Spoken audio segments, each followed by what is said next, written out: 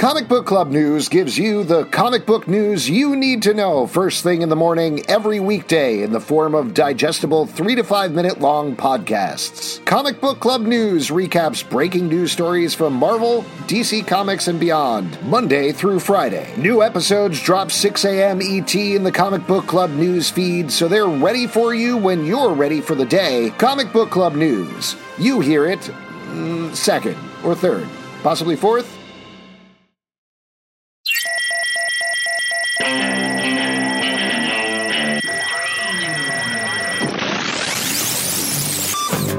What's up, everybody? Welcome to The Stack. I'm Alex. I'm Justin. And on The Stack, we talk about a bunch of books that have come out this week. Kicking it off, The Way of X, #1 from Marvel. Yes. Written by Cy Spurrier, art by Bob Quinn.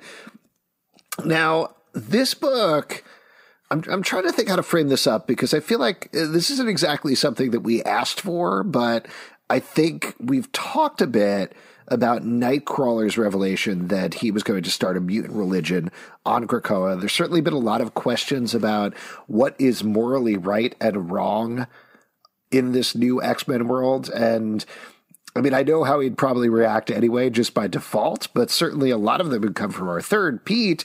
So I'd be very curious to think about what he thinks about this book, because I think what is great about this book, and I really liked it quite a bit, is it is challenging a lot of those questions that fans have been asking all along about, yes, you created this new society. Is this okay, though?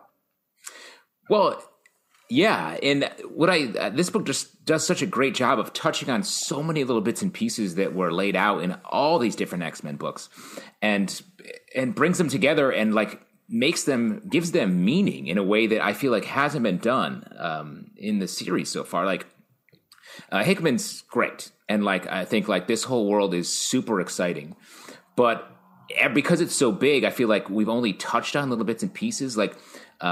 Ten of Swords, X of Swords, I feel like that got into this whole other weird place when we thought it was going to be the first big exploration of what this world was. And instead, it was just another expansion of the universe. This book actually gets into the shit that's been on the table, and it's super exciting the way that it's explored here. Yeah, there's a lot of things that I really liked here, a lot of different sequences, but just to get into spoilers, one of the things that I think was very hard to read, but so true in terms of the way it was written, was the sequence where Pixie is talking to some of the younger X-Men, and they're saying, "Oh man, have you died yet? Have you come back? Come on, you got to try it. It's so cool." And she gives into this peer pressure, and it's so sad to watch, but feels very authentic to the teen experience. And, this is something we were talking about on the live show a little bit, that superhero comics work best at the level of metaphor, and that's exactly what they're going for here in exactly the right way. It's to spur on Nightcrawler's journey, literal, emotional and mental journey that he's going on through this book. But just on the basis of what it means for Pixie, a relatively minor X-Men character, I thought it was very impressively done. Yeah, and that's just one of the, we get a bunch of great Magneto stuff in this issue. Professor X feels they're upping this menace aura around him in a good way. The way they touch on the resurrection thing, the way that new mutants are brought, or depowered mutants are brought into Krakoa it's just a very well thought out book. The details are super smart, and just there's so many doors here ready to open as this book goes forward. I was really impressed with this. Yeah, and the last thing I'll say, and then we can move on, I think the fact that they are publishing a book like this when just a couple of years ago, even though we had some good ones, that it was all X-Men fighting other mutants and bad people who want to kill mutants, and that's what it's been for a long time. And now we get a book where Nightcrawler is questioning the morality of the X-Men, and that is the point. That's very cool. I like that a whole lot. Yeah. So good stuff. Moving on to the opposite end of the spectrum, potentially. Batman Fortnite, 0 Point, #1 from DC Comics, concept by Donald Mustard, which sounds a little made up to me, honestly. Written by Christos Gage and art by Riley Brown. I'll tell you what, this is a great creative team here. Christos Gage is great. Riley Brown is awesome on art.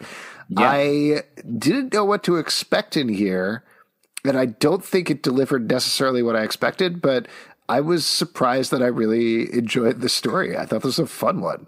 Well, and they did a great job of being like, no, we didn't have to create some weird, like, alien species that's doing Fortnite for some reason. It was just like, no, Batman goes to Fortnite. That's it. There's no screwing around. And I thought that was such a smart way of handling something like this. The Riley Brown art is so good. Like, we've been fans of his forever. It's great to see. He brings such clean lines to his work, and it works really well in the Fortnite side of things. And the way that Christos writes Batman is great. Like, the fact that he can't talk, that he doesn't really understand who he is, but he still has the signature voice, detective voice in his head. Like, I thought this was well, and also the emotional underpinning of pinning it to Batman and Catwoman is very smart as well. This is like we were saying, this is a smart creative team. They know what they're doing. It could have been a garbage comic that could have been thrown away, and it's definitely not. So very surprised. And if you have any interest in this weird crossover, definitely check it out. Next up, one of my favorite books of the week, The Many Deaths of Layla Starr, #1 from Boom Studios, written by Ram V, art by Felipe Andrade. In this book, Death finds out she's fired because a baby has been born that is going to bring immortality to the world. She gives it up, invades a recently dead body, and we follow her from there. That's about halfway through the book, but I really always liked Felipe Andrade's art. Very well done here. This is a interesting, very different mythology than we usually focus on in comics, and Ram V is just on fire lately, so it's good to see him doing an original property as well as the company stuff. Ram V in the stack is on fire. I hate to tell you, Alex, but three books in this very stack. Like, I feel like we've talked about a lot of writers sort of coming into their own lately. Philip Kennedy Johnson, we talked about a lot, and Ram V is sort of, I feel like, it also has that mantle right now. And this book is great. Like, it's fun, it's funny, while also getting into like stuff that I think is real, life and death here, but taken with that sort of gods who've seen it all way. But in that way, they're also very petty and dealing with small perceived injustices. And it's just a great mix, and the art is truly beautiful. Next up, Ha-Ha, #4 from Image Comics. It's pronounced Ha-Ha. Ha-Ha, #4 from Image Comics. Written by W. Maxwell Prince, art by Patrick Horvath. In this issue of this clown anthology, a birthday party clown shrinks and gets sucked into a balloon, and meanwhile, a boy is trying to figure out whether he can connect with his grandfather. I'll tell you what, this, and I don't mean this necessarily in a bad way, this is the issue that felt the closest to Ice Cream Man to me, just on a horror weirdness level, but I still enjoyed it, and I think what W. Maxwell Prince is doing here is holding back on the horror a little bit and injecting it with a little bit more emotion in this book, and I like that. Yeah, I mean, I agree with you. It felt, especially the stuff inside the balloon, definitely felt very Ice Cream Man. But I thought there was going to be a turn at the end where it's going to be like pulling the rug on the fantastical elements, and the clown main character had died or something, and these were the last thoughts of a dying clown. So I'm glad that it wasn't that. I'm glad that it just stayed in this sort of fun world, and all of Prince's books are like little dreams. And I think Ice Cream Man are the nightmares, and this is the dream side, where you're really following dream logic and having like strong emotional beats from these characters that we just hit on and meet in these standalone issues and then don't ever see again. And he's just such a master at giving us these stories, like an O. Henry version, like the O. Henry of comics, you could say. I love it. Next up, the Mighty Shout out to my 7th grade English teacher for really I thought you were going to say, shout out to O. Henry. Shout out to O. Henry, bringing that heat. You can take my screw anytime. Yeah. Getting that Currents Owl Creek Bridge gang. Hype. The Mighty Valkyries, #1 from Marvel, written by Jason Aaron and Torrin Grunback, art by Matea de Lulis and Erica de Urso. In this book, we're getting 2 stories of the Valkyries. Front is Jane Foster, and the backup story is, well, she gets a name by the end, but it is the Valkyrie that we know from the MCU, from the Marvel movies, who recently showed up in main continuity. This is great. They keep rebooting this book, but I enjoy every version of it. Yeah, I sort of don't like that they keep rebooting it because I just want to follow the Jane Foster Valkyrie story. I think the character's really good. The powers that Valkyrie has are really interesting, and the positioning her as this like steward of the dead, literally, where she like can see people who are close to death, how close to death they are, is really interesting. So I want to see more of those stories. The fact that it's paired with the Valkyrie from the MCU and sort of paying, like not owning up, but like paying homage to that storyline and really bringing it to the comic universe is great. It's really well done here. The story was very sort of weird in space and getting into some stuff that I didn't see coming. So I like this book. Me too. Next up, Nightwing number 79 from DC Comics, written by Tom Taylor, art by Bruno Redondo. This is Nightwing dealing with the revelation from the last issue, the, I guess, kind of first issue, at least, of this reboot arc, that Nightwing is now rich. He got a bunch of money from Alfred. He's trying to decide what to do with it. In Bloodhaven, he's hanging out with Barbara Gordon. I'll tell you what, the Nightwing Barbara stuff, so romantic. Like the way that it is paced in the panels just hit me right in my heart the entire time. I want so bad for their relationship to start back up. Yeah. And it feels like, how much have we actually seen them being together? Like, I feel like it's never happening. Like, let us have it. Give it to us. Let them be. And on the other end of the spectrum, Bruno Redondo's art is stunning throughout this book. The layouts, the way that he draws Nightwing, it's great. We talked about the last issue, how blown away we were by it. And same thing here. I've never been truly into Nightwing. There's been runs that I really liked. The Tom King, Tim Seeley stuff that they did with Spiral was super fun. Yeah. But I think that was the most, honestly, that I've been in Nightwing as a solo title. And this is fast on its way to being one of my favorite runs ever, even though we're 2 issues in. It's so good. In this issue, I was like, oh, Nightwing's the Spider-Man of the DC universe, especially in this run. And I mean that as a compliment, both visually and the way the character is so earnest but funny, and you're really pulling for him to just keep going. Definitely check this out. Well, let's move to another Spider-Man-esque character, Radiant Black, number 3 from Image Comics, written by Kyle Higgins, art by Marcelo Acosta. This is a hero who has some new powers, somewhat undefined. He touched a black hole, and now he can fly, and he has some super strength and other things. We're not quite sure exactly what, but at the same time, he's a frustrated author, and he's trying to work on his writing while living once again with his dad. In this issue, there's a really interesting structure here where he's trying to figure out how to break a short story while trying to figure out also what his new life means as a hero. This title is really good, and I've been very surprised by it every single issue. Yeah, and I agree. I think this issue really felt like sort of a concept issue, like breaking the story while breaking down the new identity as a superhero. I thought was a fun way of telling the story. And we're watching the Invincible series on Amazon, and this feels like Spider-Man-esque, yes, but also just the way the art and the character feels so invincible to me. And it's really fun to feel like you're at the beginning of a story like Invincible that had that much depth and breadth throughout the run. Yeah, and the thing that separates it, and this is such a small thing, but I do think it's important, is this is a character who is older than Mark Grayson. Mark was a teen.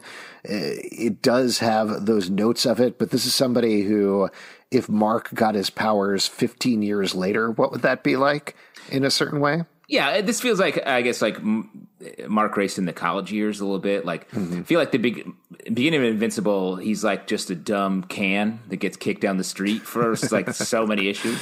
And in this, he's like a little bit beaten down by the world in a way, and then this is like a re-emergence, I guess is the way to say it. Absolutely. Invincible's a can that gets kicked down the street is what I'm saying. I really like that metaphor. Don't make fun of it. It was great. Alien number 2 from Marvel Comics, written by Philip Kennedy Johnson, art by Salvador Larroca. In this issue, we are picking up on the first one.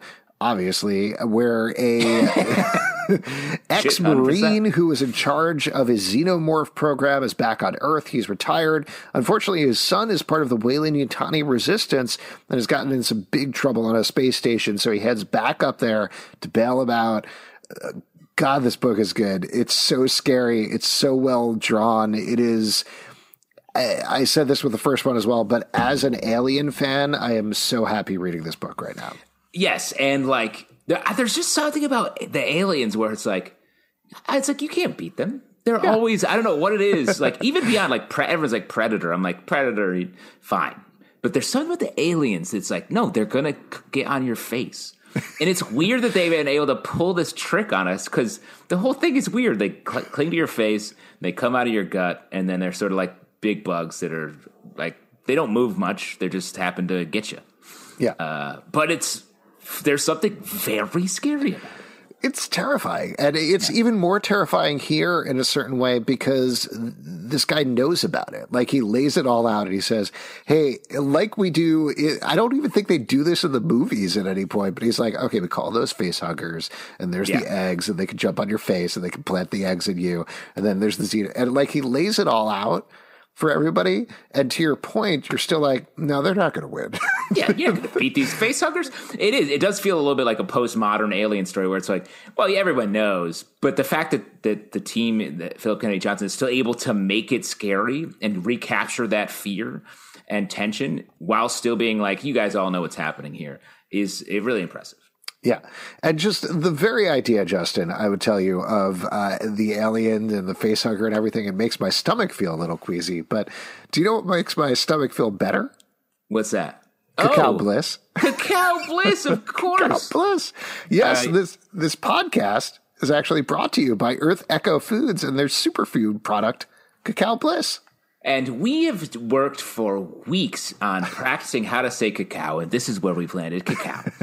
Nothing feels better than being able to enjoy rich, smooth, creamy chocolate and knowing you are doing something good for your body. Alex, do something good for your body. It's not like the scrub that you're putting on to really enhance your beard growth. This stuff's actually good for your body. You know, what about the face hugger? Is that improving my body? It's a good look. It's improving the outside. The inside is trouble. Yes. They start with 100% organic cacao beans that are naturally kissed by the sun that is blended with turmeric. Oh, wait, Alex, they said, please don't make that kiss noise. I don't know if you read that. It's written right below. Hey, we just have a couple of directives. Just read the script, and whatever you do not do the kissy noises. Make the script seem supernatural every line. And they said, don't comment on every line, you stupid improvisers. It's blended with turmeric, MCT oil, coconut, Himalayan sea salt, cinnamon, and black pepper.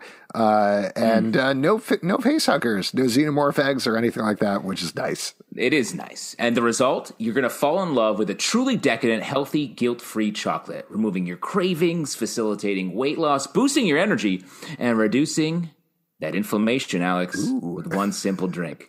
Now, by inflammation, you're talking about the alien that is slowly growing inside of me. This stuff will get that before it bursts out of your chest. Drink some cacao. Not only that, it's friendly to paleo, gluten-free, keto, vegan, and vegetarian diets. For the last 8 years, Earth Echo Foods has been a leader in the superfoods market, and they are proud to have served millions of customers worldwide, including space. But unlike Weyland-Yutani, they're a good company, and they are offering up 15% off when you use the code MINUTE15. You can check it out at earthechofoods.com/Minute Media. So go do that. Check it out. Now. Find your bliss, your cacao bliss. Guaranteed to prevent face huggers. Not guaranteed. That is not a guarantee. Stop. It says, again, don't do it at the end. Because if you did it earlier, fine, but definitely don't do it at the end. Justice League number 60 from DC Comics, written by Brian Michael Bendis, and once again, Ram V, art by David Marquez and Zermanico. This is front story. We're getting a Justice League story. They're recruiting some new members, Naomi, Black Adam, and in the backstory, we're getting some Justice League Dark. I'll tell you what, I like this. I was a little iffy. I think we were all a little iffy on the first issue, but I think it's starting to hit its groove, and I enjoyed it here. I think Brian Michael Bendis is kind of starting to figure out the voices and making them work, and there's some fun bits. What was your take? I really like the backup, the Justice League Dark stuff, the Ram V stuff. My issue with the front half is this, to me, it's like what Bendis does a lot, where he's like, hey, I made this character, and now they're the focus of everything that I do. We get that with Naomi here, where I'm like, this isn't a Justice League book. You're just trying to sneak in your character. Like, I feel like in any other time in comic book history, it'd be like, make up a new character. We need a new character. And the creator would do that. And then they would just like bring it in a little bit here and there, let it sit, whatever. But this is just like, it's like Naomi's the focus of everything. Everyone wants to talk about where Naomi's from. The mission is to go to where Naomi's from. It's like, hey, ease up. She's new. It's a new person on the team. They don't get to be the star right away. I don't know. Since there was so little Naomi, I think the original series was 6 issues or something like that. I'm okay with it. I understand what you're saying, but I like the character. I know they got to lay in a little more groundwork because they're developing a CW series with Ava DuVernay, so it's all good. Do your IP development. I'm happy to read it. Oh, wow. That's what I love. My favorite books are the ones that I hear about that have the most IP development. They put the levels on the front cover now, right? Yeah, and this one is peaking. Next up, The Old Guard, Tales Through Time, #1 from Image Comics, written by Greg Rucka and Andrew Wheeler, art by Leandro Fernandez and Jacopo Cabanyi. No, I think you nailed it. Jacopo, I believe is what you said. Yep. Close enough. This is 2 stories about the Old Guard spinning off the series. You may have seen the movie on Netflix talking about IP development, but this is great. Both of these stories are really good. I love telling stories inside of the stories. The first one is just about an axe throughout time. Very Ship of Theseus type thing going on. Okay. And the second one has your fave gay couple from the movie, focused on just good stuff. I liked both of these a lot. What'd you think?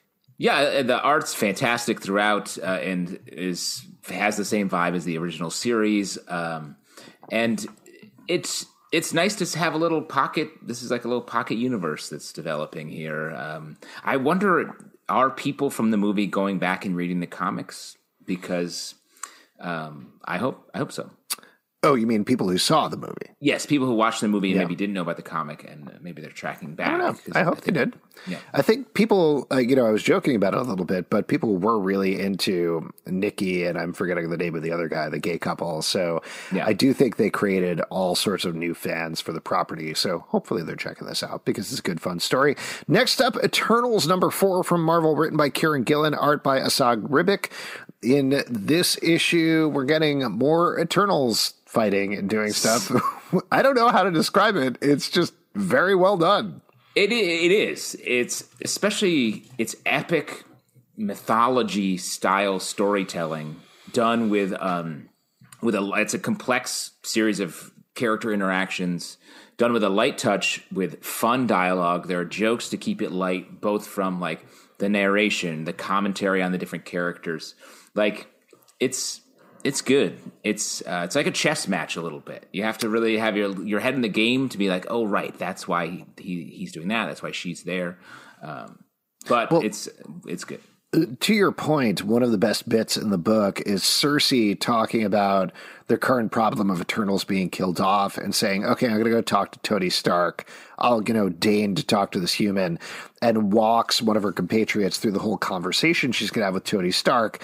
And it's clearly exactly what you would see in any other comic book, but her essentially throwing a human a bone.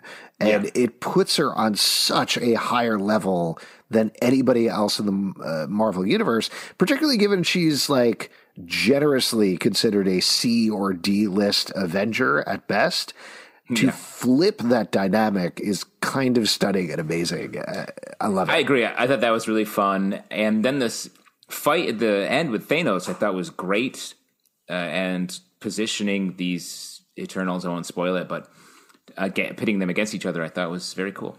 Yeah, great book. Next up, Catwoman number 30 from DC Comics, written once again by Ram V, art by Fernando Blanco. In this issue, Catwoman is continuing to investigate the underworld of Gotham City. The Riddler has been attacked. She's trying to figure out exactly what's going on there. Another really good rebooted comic from DC Comics.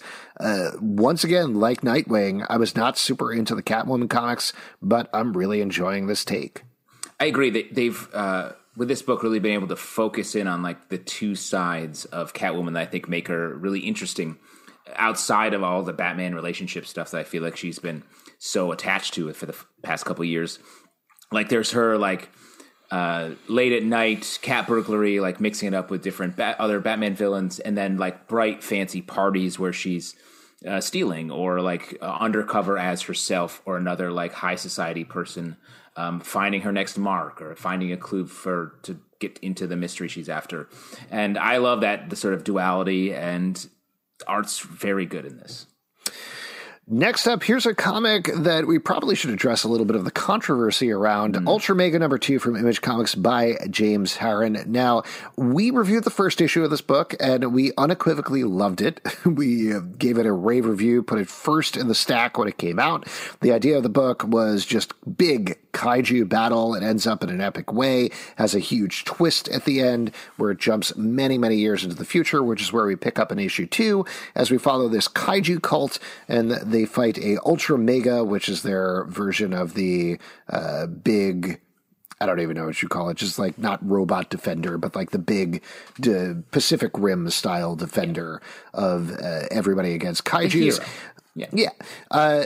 However, after we posted that review, we became aware of some controversy online where people were talking about it and felt a lot of very stringent, strong things about the book. We talked about this a bit on our Patreon Slack as well and got some people's feedback there. And there were thoughts of, is this appropriation? Is the fact that there are no Asian characters in here a problem? Is it sexist because all of the women die? There were a lot of other things there that I'm sure certainly forgetting. But I think at least, Justin, what you and I fell on is I think all of this criticism of the first one was apt and well said and worth discussing, but at least in my opinion, it was worth also paying attention to what was going on in the second issue, see if that stuff held up, see if they're going for something different. It doesn't dismiss any of the criticism of the first issue, but does it change it in any way? So what's your take both about the controversy and how it bears up or not with this issue? Yeah, no, I agree. There are some issues there. Like definitely, like it feels like we're not getting the female characters are like, oh, I see what you've done here. It's not a character that I'm like really like, oh, this is an original idea. It feels like you're taking sort of tropes and using them in your story. So I definitely think that could have an eye going forward. And I think this issue, it gets out of the paradigm that the first issue did. But I also think like this comic feels like it's very much saying like, well, here's what a kaiju story is, and they are bad at they use tropes throughout. Like I feel like, and this book is trying to be like, well, we're going to take that and push it in these weird directions. And so the first issue definitely started in the trope world. So I think that's where the criticism is. But I do think with this issue, it does push out beyond that a little bit and get into some like weirder worlds. We do get some more non-male characters here, or non-like white dude characters. So I think that helps to shake it up a little bit. And I hope going forward it will continue on this path, because I think it's a beautifully drawn book and the story is interesting. Yeah, I agree with you on that. And I, again, don't want to dismiss any of the criticisms. And if there are further criticisms that we missed in this issue, please, if you're listening out there, definitely let us know, because we want to have a conversation about it. But I also felt like you're saying, I think there's something to be said for this is a stew of tropes. That is the whole idea of this book. It's not trying to be an original kaiju book or anything like that, but it jumped from being a kaiju book to being a post-apocalyptic book. It feels a little Mad Max in here at certain points. There's a little, Akira going on at certain points as well. Like, it's pulling on all these different things, and I think that is okay to do. You could pull on a bunch of different things as long as it feels like it comes through and something that feels fresh or new. And I do feel like this issue feels fresh and new. I'm interested in the characters. I'm interested in the concepts. Like you said, I like the art quite a bit. It's very reminiscent of Daniel Warren Johnson and other folks like that, where there's exaggerated characters and looks, but otherwise the action is very clear and big, and it often pulls back to this big screen feel at certain points.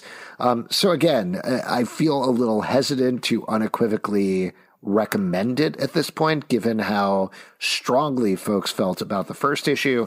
Certainly will back off if there's more commentary about this that we missed.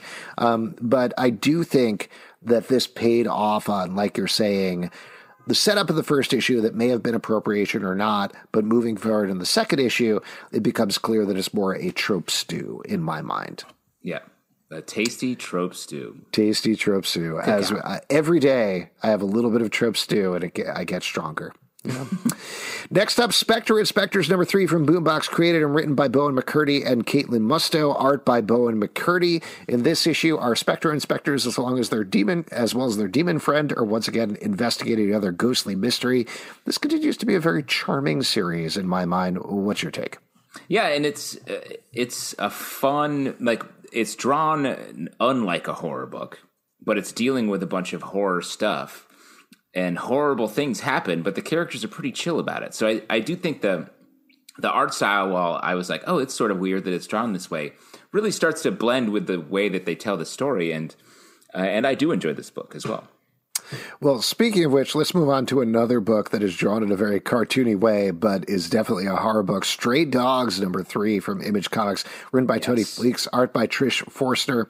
So there are a bunch of dogs who are owned by this guy. They're slowly starting to discover that maybe he murdered all of their owners and took them.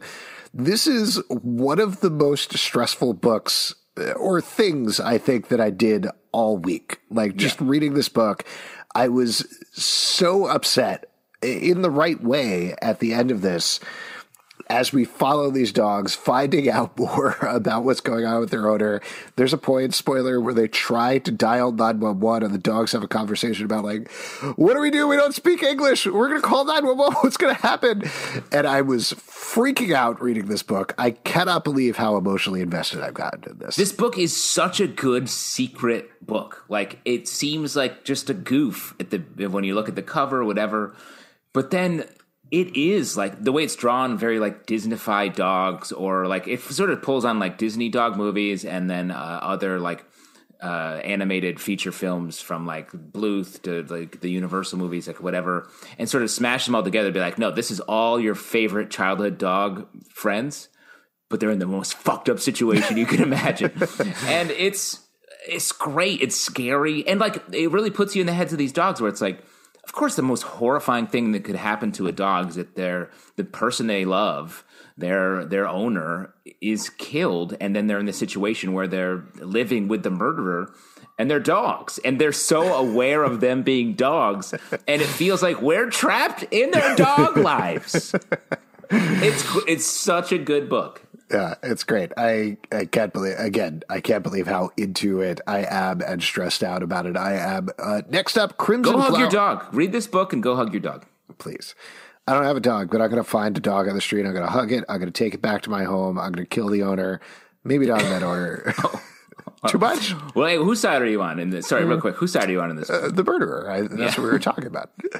Crimson Flower #4 from Dark Horse Comics, written by Matt Kindt, art by Matt Lisnowski. This is, I believe, the final issue of this book. It's about an assassin who is very mixed up with fairy tales. We find out much more about what's going on with that as she wraps up the mystery of who killed her father, I believe. Yeah. This is very intense to read, but the art also is gorgeous, like we've talked about with previous issues. Justin, over to you. I love this book. Like, it's like everyone has like noodle appendages in a fun way, but they're like murdering each other the whole time. It's hard to tell exactly what's happening sometimes. Like, I feel like this book does a good job of putting us in the mindset of the main character, where it's like she's seeing this, both sides of this, the real world, the fantasy world, and so are you. And so like you figure out. So as we're reading it, we feel like she feels, and the way it really seamlessly blends fairy tale logic with this horrifying story of a woman seeking revenge is great. It feels like a modern fairy tale that also happens to use old-fashioned fairy tale tropes to tell its story. Great. Next up, one that jumps to the future, Post Americana #5 from Image Comics, story and art by Steve Scroce.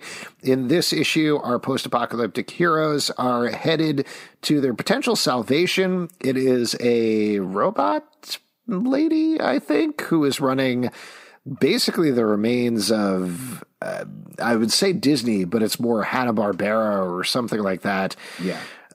Just a bunch of animatronics are hanging out. Every issue of this book is bonkers. It's crazy, this book.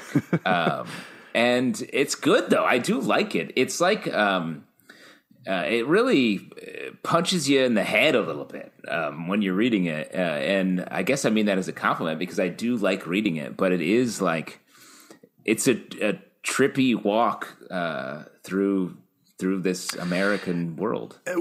It's to the point that it's hard to get a grasp on what the actual reality of the book is, where you start off with an egg who is narrating things. You end with a superhero and a wolf man who are attacking them. There's a lady with a toe that spies on people. So many ideas are happening all at the same time in here, but I have a blast reading it every month, and I'm excited to see where we are headed with this wild story. Yeah, and like it feels like undiscovered country, but sort of like a little like trippier. Like if you were recording this podcast on like 420, that's what this book would be. But we're not, of course, because it's 4:21. It's 9 a.m. when we release the podcast. It's 9 a.m. We record it live. We record it live. Last but not least, Orphan and the Five Beasts, #2 from Dark Horse Comics by James Stokoe. This is your typical story of somebody trying to take down a bunch of evil people who have taken over an entire land. In this one, we're watching our hero face Thunder Thighs. Is that what it is? Thunder Thighs. Yes. Thunder Thighs. It goes bonkers. I know I used that word just before, but again, it goes bonkers by the end. Man, I love this book. Like, the art is amazing. The action is amazing. I thought I knew where it was going, and it just went wilder halfway through, and I loved it. This feels like playing, I don't know, when I was young, we would rent video games from like our local, I grew up in the country, we had like a little grocery store, and they had Nintendo games you could rent. And be like, oh, I'll rent this game. It's I don't know what the title is. It's called Orphan and the Five Beasts. Okay, I'll give it a try. Get home and be like, wait, what? And then like gets decapitated and a tiny head comes out. Like, oh, I thought I beat this boss and I didn't at all. Like it took me back exactly to that moment in my life of being like, this is a weird game. I'll play it for as long as I can and return it tomorrow, and then I'll never think about it again. Yeah, it's great. If you're looking for a big fight comic, definitely pick that up. That's a great description. And folks, that is it. If you'd like to support our podcast, patreon.com/Comic Book Club. Also, we do a live show every Tuesday night at 7 p.m. to Crowdcast and YouTube, iTunes, Android, Spotify, Stitcher, or the app of your choice to subscribe and listen to the show at Comic Book Live on Twitter, comicbookclublive.com for this podcast and more. Until next time, we'll see you at the virtual comic book shop. Good night, guys. Happy 421.